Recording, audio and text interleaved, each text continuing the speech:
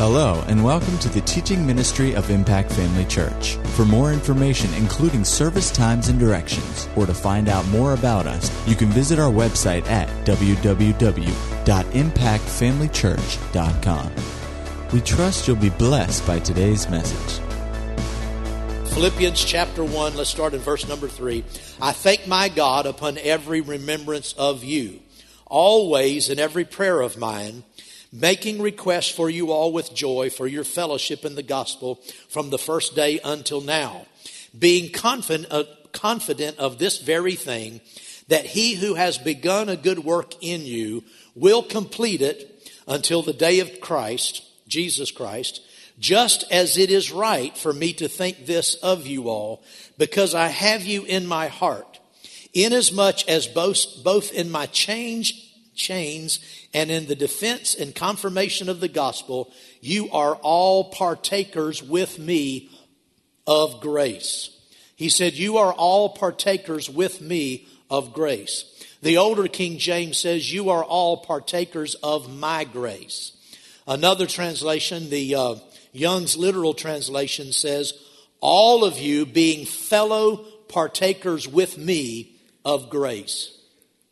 So Paul was saying that the grace of God that was on his life, that he had partaken of, they had partaken of it as well.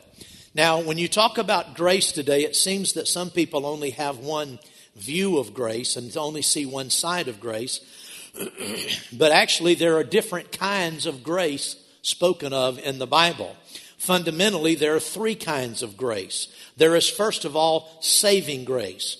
For by grace you were saved through faith, that not of yourselves, it is the gift of God. So there is the grace of God, the unmerited favor of God, by which we are saved and accepted by God. Then there is another type of grace spoken of in the Bible, and it's favoring grace. You remember that the Bible says that Jesus, as a young child, that he grew in grace and in favor, in stature rather, and in favor. That word favor is grace.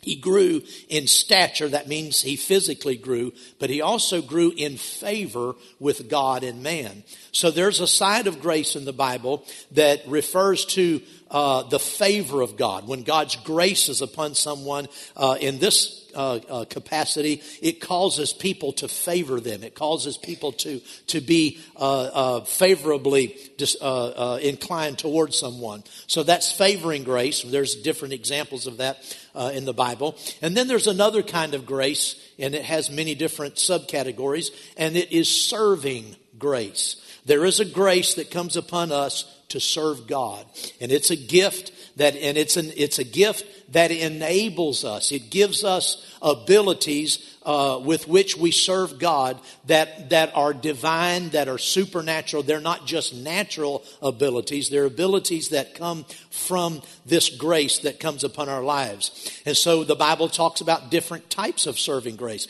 There's giving grace. There's now all Christians are supposed to give, but then there is a special grace that comes upon people, and anybody can have it if you want it.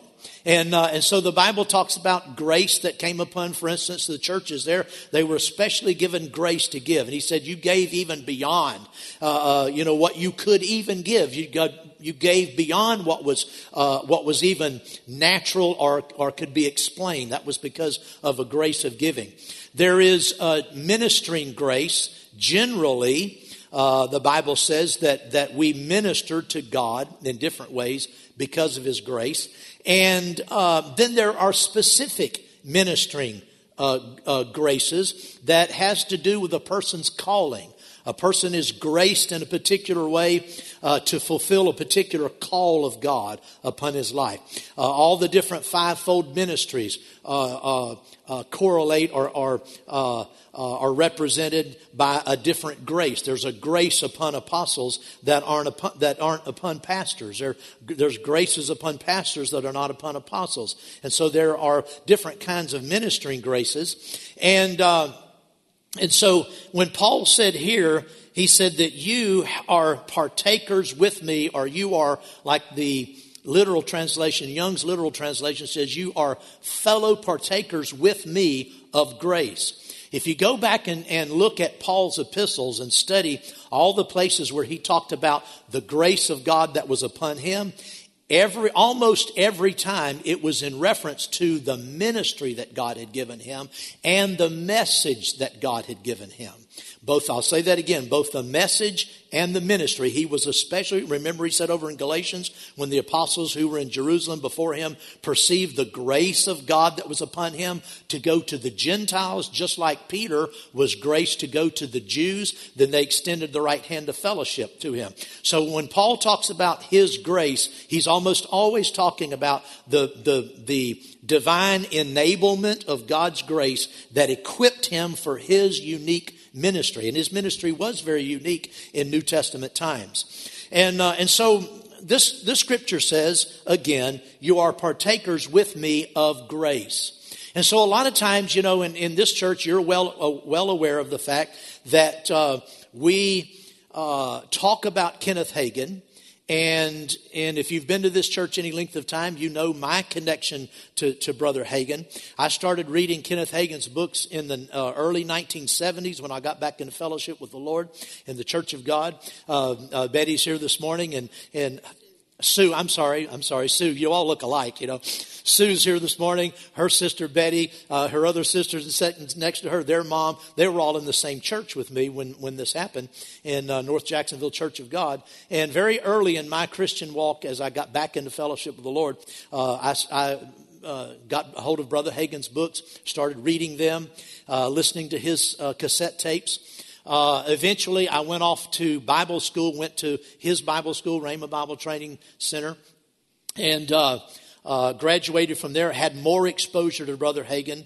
And then over the years as a pastor, I always considered that this church was an extension of the ministry that God had given to Brother Hagin, because God had called us to teach the same truths, the things that had revolutionized my life and made such a difference in my life. I, in turn, taught to this church, and it's changed all of your lives. Over the years, we grew closer to Brother Hagin, and we went to, my wife and I went to many of his meetings, Holy Ghost meetings and different things around the country.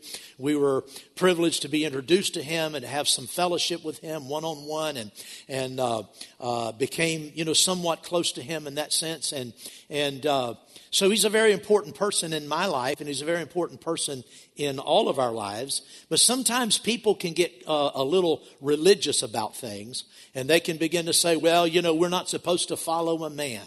The Bible teaches don't follow a man. Well, let's look today at what the Bible really says about following men. And first of all, I want you to go to 1 Corinthians chapter 3. 1 Corinthians chapter 3. What does the Bible say about following men? First of all, the Bible says it can be divisive to be a follower of men. In 1 Corinthians chapter 3, verses 1 through 9, Paul said, and I, brethren, could not speak to you as to spiritual people, but as to carnal, as to babes in Christ. I fed you with milk and not with solid food, for until now you were not able to receive it, and even now you're still not able, for you are still carnal. Now, why did he say they were carnal? He said, you're baby Christians, and I can't even feed you with solid food. I have to feed you with spiritual eyedroppers, of food, just, spoon feed you. And why did he say they were carnal? He said, because for where there are envy, strife, and divisions among you, are you not carnal and behaving as mere men? He was saying they're carnal because you're divided. You have envy and strife. Well, what was the source of that envy and strife? For when one says, I am of Paul, and another, I am of Apollos, are you not carnal? Who then is Paul and who is Apollos? But ministers through whom you believed, as the Lord gave to each one. I planted, Apollos watered, but God gave the increase. So then neither he who plants is anything, nor he who waters, but God who gives the increase. Now he who plants and he who waters are one, and each one will receive his own reward according to his own labor. For you are God's fellow workers. We are God's fellow workers, and you are God's planted field, or God's husbandry. So he talks about the fact that they were following different ones. And people in the church there at Corinth were saying, I'm of Paul. And others were saying, I'm a follower of Apollos. He called that carnal. Let's go back to the first chapter and we get a little bit more insight in this. Chapter 1, and look at verse number 10. He said, now I plead with you, brethren, by the name of our Lord Jesus Christ, that you all speak the same thing, and that there be no divisions among you, but that you be perfectly joined together in the same mind and in the same judgment. Then he goes on to say, let me find my note here. Yeah. He says, for it has been declared to me concerning you, my brethren, by those of Chloe's household, that there are contentions among you. Now I say this, that each of you says, I am of Paul, or I am of Apollos, or I am of Cephas, or I am of Christ. Notice there were people in the church at Corinth that were boasting of the person they followed. And some were saying, well, I'm of Paul. Paul's my man. I'm a follower of Paul. Others are saying, I'm a follower of Apollos. Apollos was a traveling teacher in the early church. And he had an impact there. Wasn't necessarily a great one, but he had an impact there in Corinth and different places. And they were saying, I'm of Apollos. Others were saying, well, I'm of Cephas. That's Peter. And then some were really proud and they said, well, all you boys have your teachers, but I'm of Christ. It just drips with arrogance, doesn't it? You guys have your teachers, but I'm of Christ. Well, there are a lot of people like that today. Say amen. They're very arrogant in their supposition that they, unlike everybody else, really follow the Lord. And that's what these people were saying. Going over to the 4th chapter. Well, he says in verse number 13, let's get this verse. Is Christ divided? Was Paul crucified for you? Or were you baptized in the name of Paul? No, he went on to say, he said, I didn't even baptize people. He said, God didn't send me to baptize. Chapter 4, verse number 6. Now these things, brethren, I have figuratively transferred to myself and Apollos for your sake, that you may learn in us not to think beyond what is written, that none of you may be puffed up on behalf of one against another. So the first danger there is in being a follower of men in this sense is it causes people to be puffed up. And that's really what Paul was arguing here. He wasn't arguing anything else, any other result of them following one or another, other than the fact that it divided them and caused some to be puffed up over others, thinking that they were superior to someone else. So that's the first danger in this type of thing. And the second one we can find in Acts chapter 20. And let's look at verse 29. Acts chapter 20 is where we have the record of the first pastors' conference that was called in the church era.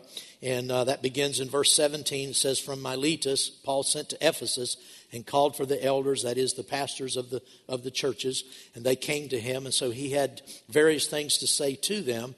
Verse 29, he said, I know this, that after my departure, savage wolves will come in among you, not sparing the flock. Also from among yourselves men will rise up, speaking perverse things. Now, when we use the word perverse, very often it has, in our culture today, it has a particular connotation of sexually twisted or something like that. It can mean that, but the word perverse here just means distorted or twisted. And it's talking about teachings. He said, from among yourselves men will rise up, speaking distorted or twisted things to draw away the disciples after themselves. Notice he said that there would be savage wolves coming in. Jesus warned about that. Jesus warned that there would be those who come in sheep's clothing, but on the inside he said they are ravenous wolves. And they divide the flock and they cause disciples to follow after them rather than the Lord. So there is always that danger that people begin to follow a man rather than following the Lord. But the Apostle Paul also talked about people following him, and he taught it in a positive way. And so let's look at some of those examples in 1 Corinthians 4. Let's go back there. We've already read verse 6. 1 Corinthians 4, verse 6. He said, I have transferred these things to myself and Apollos, that you may learn in us not to think beyond what is written, that none of you may be puffed up on behalf of one against another. But here in this same chapter, he goes on and says, in verse number 14, he said, I do not write these things to shame you, but as my beloved children, I warn you. For though you might have 10,000 instructors in Christ, well, Apollos would have been one of those instructors, obviously. He said, you may have 10,000 instructors in Christ, yet you do not have many fathers. For in Christ Jesus I have begotten you through the gospel. Therefore I urge you, imitate me. Now in the older King James it says, follow me. He said, I urge you, follow me. That word really means imitate me. Can you imagine somebody today standing up and saying, now church, you need to imitate me? We almost would be embarrassed to say such a thing. But Paul said it. And then he went on to say in verse 17, for this reason, what reason? That you may imitate me. For this reason I have sent Timothy to you, who is my beloved faithful son in the Lord. Notice, Timothy was his son in the Lord, who will remind you of my ways in Christ, as I teach everywhere in every church. So Paul was saying that everywhere he went, in every church, he taught his ways in Christ. And he claimed here, he was obviously claiming to be their spiritual father. He said, you have many instructors, but you don't have many fathers. In Christ, he says, I have begotten you through the gospel. Therefore, I urge you, imitate me. But he's saying, imitate my ways in Christ. Let's go on down and turn to chapter 11 and look at verse number 1. Chapter 11, 1 Corinthians 11, verse 1. Imitate me, he said, as I also imitate Christ. Imitate me as I imitate Christ. Go over to Philippians chapter 3. Philippians. We started in the first chapter. Let's go to the third chapter. Philippians 3, verse number 17. Yes. Wrong chapter. Chapter 3, verse 17. Brethren, join in following my example, and note those who walk as you have us for a pattern. Notice he told the church at Philippi, he said, join in following my example, and you have us, talking about himself and the rest of his team, as a pattern to follow. And then in the fourth chapter, verse number 9, he said, the things which you have learned and received and heard and saw in Jesus, these do, and the God of peace will be with you. Is that what he said? Should he have said that? Would that make most people happy? Yeah, that lights everybody up. But that's not what he said. He said, the things which you have learned and received and heard and saw in me, these do, and the God of peace will be with you. You begin to get the idea that Paul really had a pretty good opinion of himself. But he wasn't boasting in himself. He was boasting in what the Lord had given him. And then in First Thessalonians, turn over there, 1 Thessalonians chapter 1,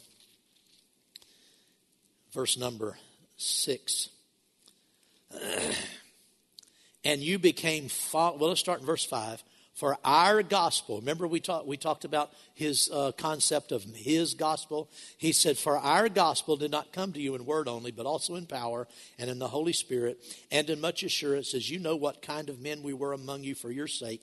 And you became followers of us and of the Lord, having received the word in much affliction with joy of the Holy Ghost. So Paul taught the churches that he ministered to follow him, to follow his example as he followed Christ. Timothy had the same kind of relationship with him. There are several verses I could look at, but let's just go to 2 Timothy to make it a little quicker today. 2 Timothy chapter 2, verse number 1, he's talking to Timothy. Now, this was not an epistle written to the churches, though it belongs to the church today, but it was specifically written to Timothy. He said, "You therefore, my son, be strong in the grace that is in Christ Jesus." Now, this is ministering grace. This is not saving grace. This is ministering grace. He said, "Be strong in the grace that is in Christ Jesus, and the things that you have heard from me among many witnesses, commit these things." What things? Those things you have heard from me. Commit these things to faithful men who will be able to teach others also.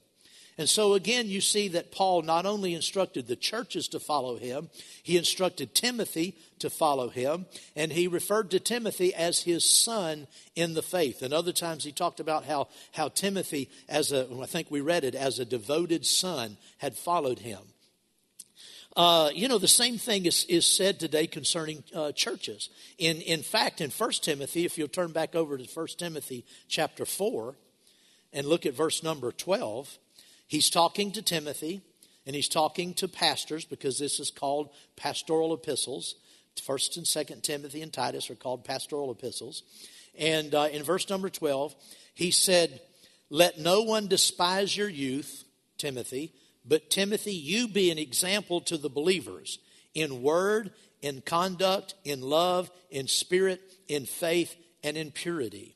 That's one job of every pastor, is to be an example to the people. In what areas? In areas of word, in conduct, in love, in spirit, in faith, and in purity. And in fact, this has to really apply to, it applies generally to other ministers, of course, but it especially applies to pastors, because pastors are the only people you can really follow like that. You can't follow brother so-and-so on TV.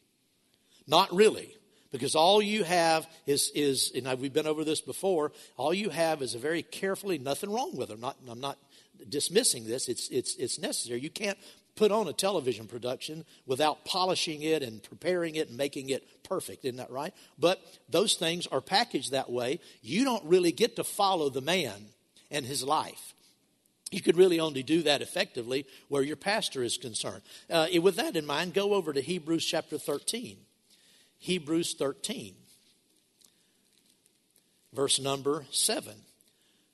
"Remember those who rule over you, who have spoken the word of God to you, whose faith follow, considering the outcome of their conduct." Well, that would be, you could generally apply that, to ministers in general, but specifically this has to be referring to pastors, because he says, remember those who are the leaders, those who rule over you. And of course, we've taught on that. That doesn't mean ruling your personal life. It means ruling in the life of the church.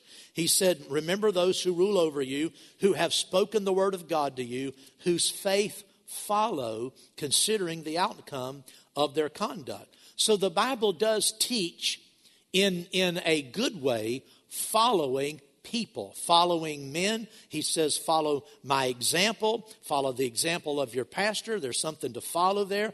But then he also said, the things that I've heard, that I've taught, the things you've heard from me and about me from many witnesses, he told Timothy. He's, wake up, nudge your neighbor and say, open your eyes. It's church time. He said, the things that you've heard in me and from and about me from different people, he said, take those things, follow them yourselves, and teach other people. Amen? Well, glory to God. Well, should we do that? So is it right to follow men? It can be. It can be wrong to follow men, but it can be right to follow men. Because Paul said, follow me as I follow Christ. It has everything to do with what you mean by that terminology. Whether you're following them because they're wanting to build a kingdom of their own and draw disciples after themselves, or if you're following them as a pattern as they follow the Lord. And that's what the Bible teaches. Well, Paul was just a common man. We look at the Apostle Paul. I mean, he wrote, all of the epistles, or most of the epistles of the New Testament. Tremendous apostle. But, Paul wasn't born of a virgin. he was not a perfect person. He was born just like anybody else. He grew up. He did wrong. He sinned. He was unsaved. At the time that he met Christ. In fact, he persecuted the church. He was, by his own admission, he was a murderer. And so Paul was not a perfect man. He was just a man like you and me. Of course, God revealed some things to him. God raised him up, and he became a tremendous man in the New Testament, an important man. But my point is, he was just a normal, ordinary man. And he didn't consider it sacrilege to say, follow me. And nobody today would be alarmed if you say, well, I'm a follower of the Apostle Paul. I just love the Apostle. I follow Paul. As long as you're not being divisive about it and saying I'm better than somebody else who doesn't follow Paul, nobody would take exception with that at all. Well, he said, as I follow Christ. Everyone who followed Paul followed Christ, because Paul was constantly pointing people to Christ. You could not follow Paul truly and honestly without being in love with the Lord Jesus Christ and following him. Isn't that right? Amen. Well, many men down through the centuries, searching deeply into Paul's epistles, studying his life, feeding on his wisdom and the revelations that he gave, have found themselves seized with the same calling, the same vision, the same revelations that gripped his heart and motivated his life and ministry. We pointed out, that when we read all those scriptures about the gospel, he said, my gospel, the gospel God gave me. He said, I didn't hear it from anybody else. I didn't get it from any of the other apostles. I received it by revelation of the Lord Jesus Christ. And then he said, I went up to Jerusalem to share with them the gospel that I preach. And it said that when the other apostles heard the gospel that he preached, that they added nothing to him. Instead, they gave him the right hand of fellowship, that he should go to the Gentiles like they went to the Jews. And so Paul had a particular vision, and he had a body of truth we call the Pauline revelation that no one else in the New Testament had like the Apostle Paul had. He had a grip and an understanding of certain New Testament truths, and he brought these things out in a way that nobody else did. Well, like I said, down through the centuries, many preachers and ministers following after the Apostle Paul, feeding on that Pauline revelation, have found themselves seized with that same passion for that message of our redemption in Christ. We'll talk more about what that is.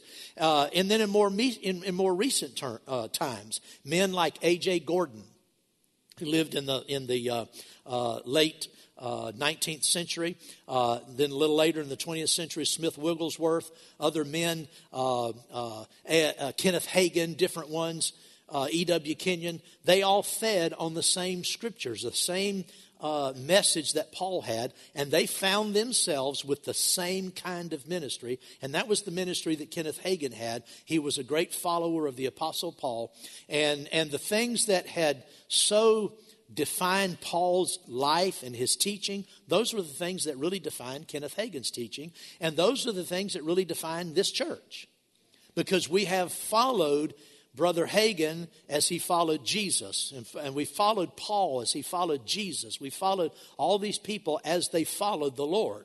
Amen. Go back to 2 Timothy 1 again. 2 Timothy.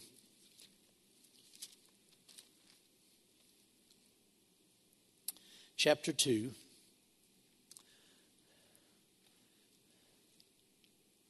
And let's look at verse 1 and 2 again. You therefore, my son, be strong in the grace that is in Christ Jesus.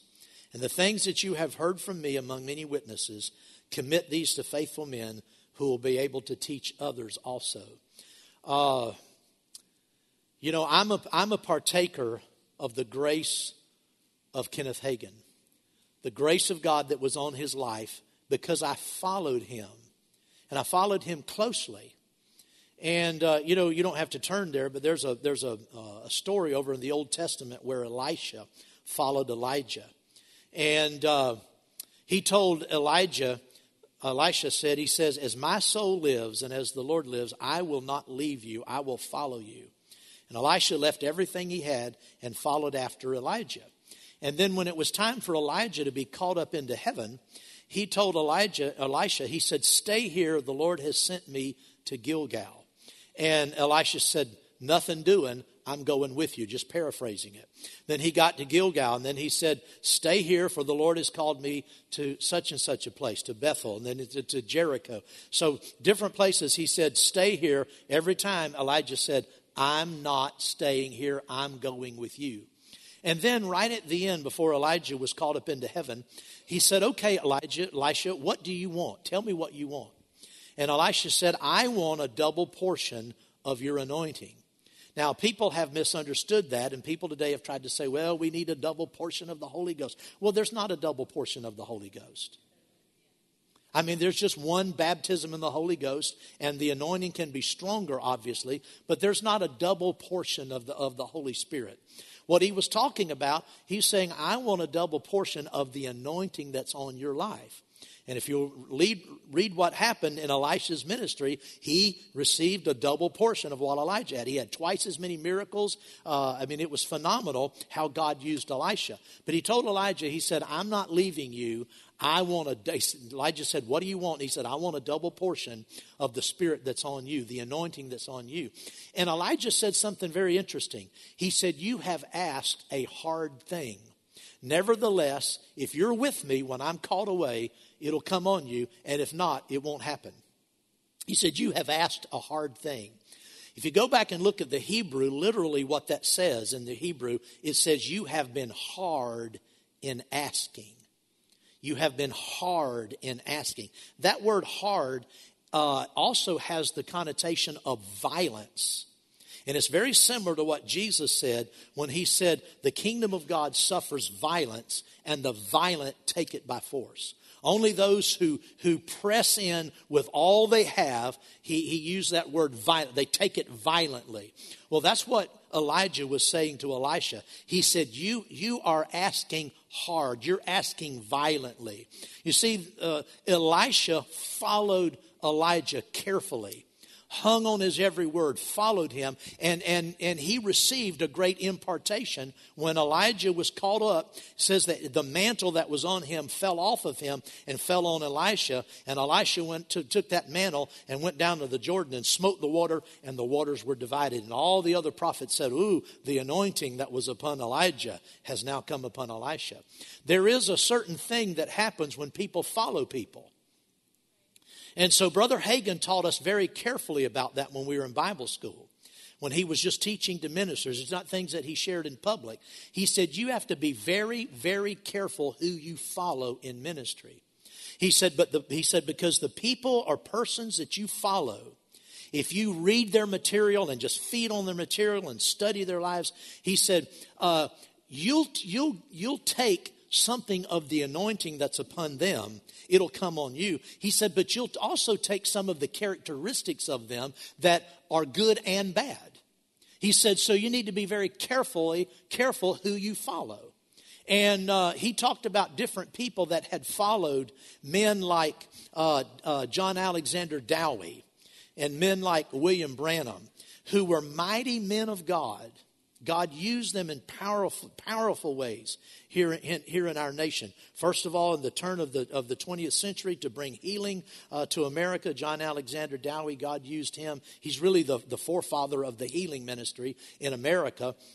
And then when the healing revival came in the 1940s, William Branham was raised up. He was a great prophet. And there were people that followed them, a lot like I followed Kenneth Hagin. Reading everything they said, following them. But the problem was those men had some character flaws. And Brother Hagin told us, he said, be careful who you follow, because you'll not only pick up the good, you'll pick up the bad. And for instance, Dowie had a problem, and I know I'm running out of time here this morning, but this is interesting. Dowie, in his lifetime, he got lifted up in pride, and he began to refer to himself as Elijah, who would come before the second coming of Christ. He was the Elijah that was to come. He started calling himself Elijah. He got very off in doctrine, and Brother Hagin said he noticed that the people that followed Dowie real closely, yeah, they had powerful healing ministries. He said, but later in life, they got off too. Same thing with people that followed Branham. Branham, before he died, he said that he was the messenger of the seventh church, the Laodicean church. He said he was the messenger of the covenant and the messenger of the seventh church before the return of the Lord. Well, that's not scriptural. And he got off into error. People that followed him got off into error. So Brother Hagin always told us, he said, I've been very careful who I followed. He said most of those people died young in ministry because they were in error. That's what happened to William Branham at the height of his ministry. He was taken out, and the Lord actually showed Brother Hagin. He said the person that stands at the forefront of the prophet's ministry, he was talking about Branham, he said he'll make a false move, the devil will take his life. And that's what happened. And Brother Hagin said that he was careful all of those years to pay real close attention to who he followed. He said, Brother Hagin said about himself, he said, I followed people who lived a long life and stayed true, stayed balanced, stayed accurate, stayed pure all of their life. He said, I followed men like F.F. Bosworth, Smith Wigglesworth, people like that whose lives were proven out in time that they were pure, that they were balanced, that they were accurate. And he encouraged us, make sure who you follow. Well, I've done the same thing. I've been very careful who I follow. There are a lot of good ministers in the body of Christ today that have good things to say and are doing good things. But many times they don't have a life, they haven't lived long enough to see where they're going. And today it's foolish for people to jump on the bandwagon and put all of their trust and all of their faith in terms of following a ministry in people who have not been proven over time. But I know that when I started following Kenneth Hagin, he was in his late 50s, early 60s, and I followed him the rest of his life. He was almost 87 whenever he went to be with the Lord. And he lived a pure life. He lived a life of pure doctrine. His ministry and his works were untainted. There were no scandals in his life. And that's who I followed. Well, we need to be careful who we follow. That's why I've led this church to follow after Kenneth Hagin. We follow Jesus, you understand, but as far as a teacher, someone that we can follow their work and their ministry, we follow Kenneth E. Hagin for that reason. He proved himself. Time has proven out the revelations that he received from the Lord, and he's had a huge impact on the body of Christ. Like I said, there are a lot of good ministers in the church today, and just because someone has a lot of good things going on, just because someone has miracles and healings and great things happening, all of these other men did as well, but there were some fatal flaws in their character. And sometimes you can't discern those things. And so, I give credit to people, and I acknowledge people. I receive things from a lot of different ministers, but I had one spiritual father. One thing that really impressed me after Kenneth Hagin went home was the people who called him dad, and he was their spiritual father. As soon as he went home, they went looking for another dad. I mean, they got up in meetings and said, well, Kenneth Hagin was my spiritual father, but now so-and-so is my spiritual father. You don't get to choose your spiritual father. I said, you don't get to choose your spiritual father. Paul said, you don't have many fathers. I had 3 spiritual fathers in my life. One was my natural father, my flesh and blood father, my dad. I was 11 years old when he was killed, but he was a godly man. He only lived to be 42 years old, but what he put into our family has lasted down through the years. He was a man of character, a man of integrity, highly respected, highly regarded, and his life, even in as brief as it was, and my time knowing him as brief as it was, the legacy that he left my mother and my sisters and my brother and myself has been tremendous. He was not only a natural father, he was a spiritual father. My next spiritual father was my pastor, Bud Braddock, F.L. Braddock. He came into my life when I was 10 years old. He came to the church that I was attending, the church that these folks were attending as well. And he was a wonderful pastor to me. As a teenager, I backslid. I got away from the Lord. Eventually left the church, and was out, in the world living, an unclean life. And when I got back in the fellowship of the Lord in 1972, I came back, and Bud Braddock was still the pastor. And even during those years that I was away from the Lord, he never gave up on me. He always believed in me. He couldn't sanction what I was doing, but he always believed in me, and he always had a heart for me. And when I came back, he was there with open arms to welcome me back. And he became a tremendous inspiration to me and an example for me to follow. In fact, I didn't learn pastoral skills at Rhema. I didn't learn them from Kenneth Hagin because Kenneth Hagin wasn't a pastor. I learned pastoral skills from F.L. Braddock. I mean, he put things into me when I was a teenager, when I was backslidden, that I didn't know he was depositing in me at the time. I used to hang out at his house as a teenager. His son and I were best friends, and I slept over at their house, and I was around that family. And today in ministry, I'll do things, and I'll look back and I think, I know where I got that from. I got that from Bud Braddock when I was backslidden.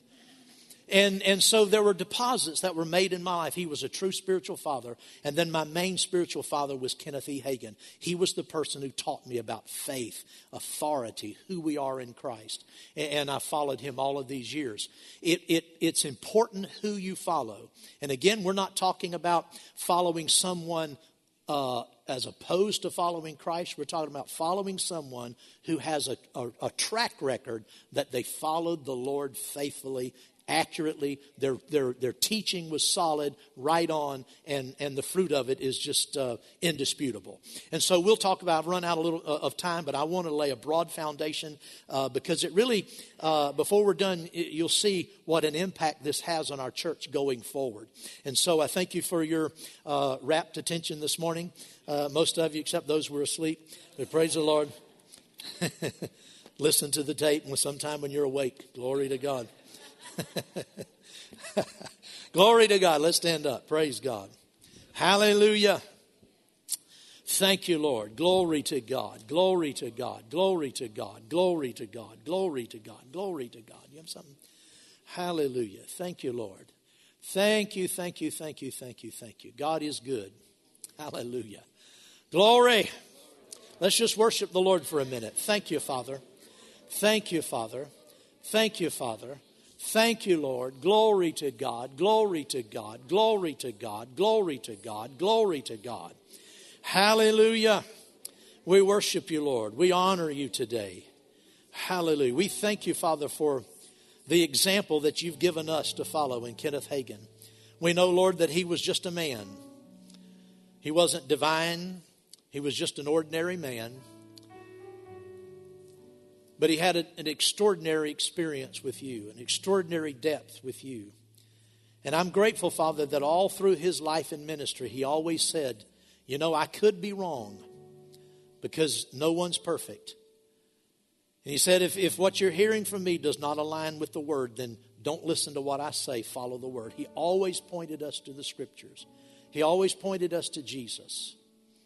And I'm grateful for that, Father, that he was humble. And he lived the Jesus life. He walked in love and walked by faith. He knew his authority in Christ. And he faithfully delivered that you had given him. And so, Father, we're honored today to have received from that man.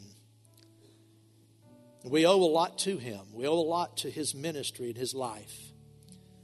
The revelations, Lord, that are found in the Word of God, that the church has struggled down through the centuries to maintain these truths.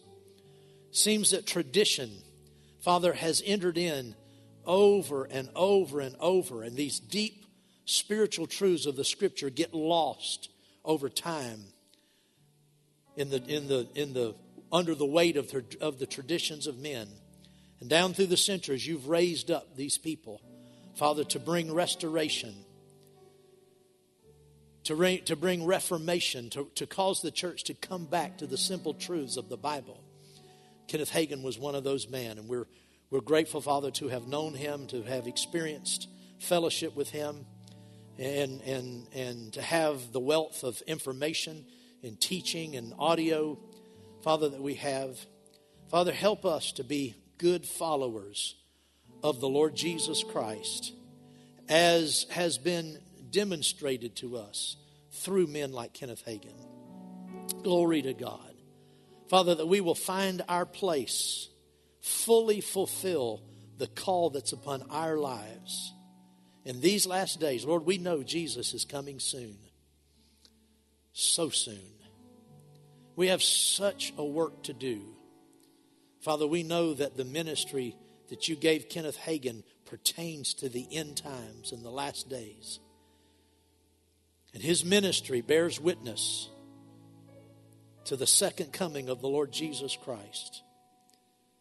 And the ministry and the message that you gave him and the truths you gave him are the truths for the generation that will usher in the second coming of Christ. And so we stir ourselves up, Lord, to go forward with these wonderful, redemptive realities of who we are in Christ, what belongs to us, the power of the Word of God, the anointing of the Holy Ghost. Father, we purpose to not be ashamed, to not turn back, to not allow any other influence cover and detract from what you gave to us through Kenneth Hagin. We know there's more to learn. We know there's more understanding, more revelation, even as you told us that we would be witnesses of the things we've seen and of the things that you would yet reveal to us. So, Father, we will faithfully follow all that we receive from you in these last days. Glory to God, and we thank you for it in Jesus' name. Amen, amen, amen. Glory to God. Hallelujah. Praise the Lord, praise the Lord, praise the Lord. Glory to God. Hallelujah. Well, everybody happy today? Praise God. Let's just lift our hands and thank him. Glory to God. Hallelujah. Praise God. Praise God. Praise God. Praise God. Praise God. Hallelujah. Hallelujah. Hallelujah. Hallelujah. Hallelujah. Praise you, Father.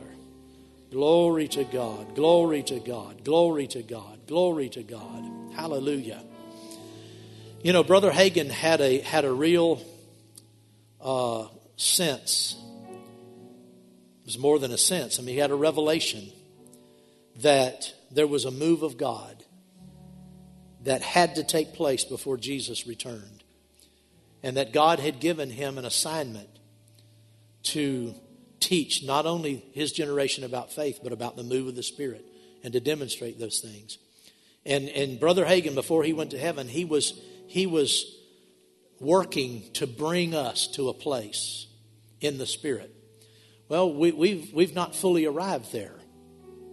We've not fully arrived there. Brother Hagin saw some things and knew some things that the church hasn't fully understood and experienced yet. But we're destined to do that. We're destined to go to the place that Brother Hagin, by the Holy Ghost, by the Lord Jesus, the place he was leading us to, we're destined to get there. Amen. And just because Brother Hagin went to heaven doesn't mean that we're relieved of the calling to get there. We still have to get there. And that's where we're going. I said, that's where we're going. That's where this church is going. We're going into the fullness of the Spirit of God, the revelation for these last days. We're going into it fully. We're going to pursue it with everything we have. Glory to God. At Impact Family Church, it is our desire to see you blessed through the power of the Word of God. We have been helping people to change their world for over 25 years through our dynamic ministries and teaching.